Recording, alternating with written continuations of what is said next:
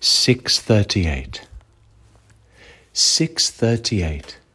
Just the morning in the company of the lessening dark. One light glows faintly, the coffee cup warm in my hand.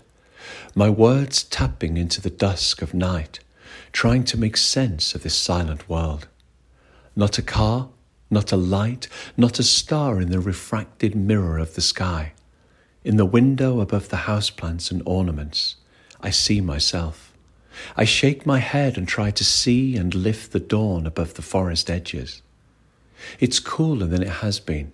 Each morning the first chill of winter steepens in the lingering shadows. October weakening in summer memories. Each leaf that falls is another silence gone. It's 6:38.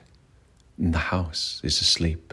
Even the old heating has yet to rattle, ignite, and warm the veins of the everyday.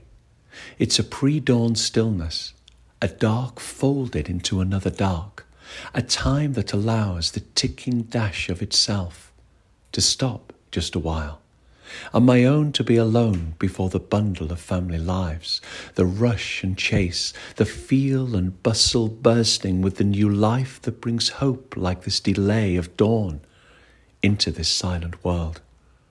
Time then on my own, time then to listen and hear nothing in return, time to stop my inner clock and imagine its face of numbers and the rolling circular curves of hours are mine and mine alone. At least pretend for a while.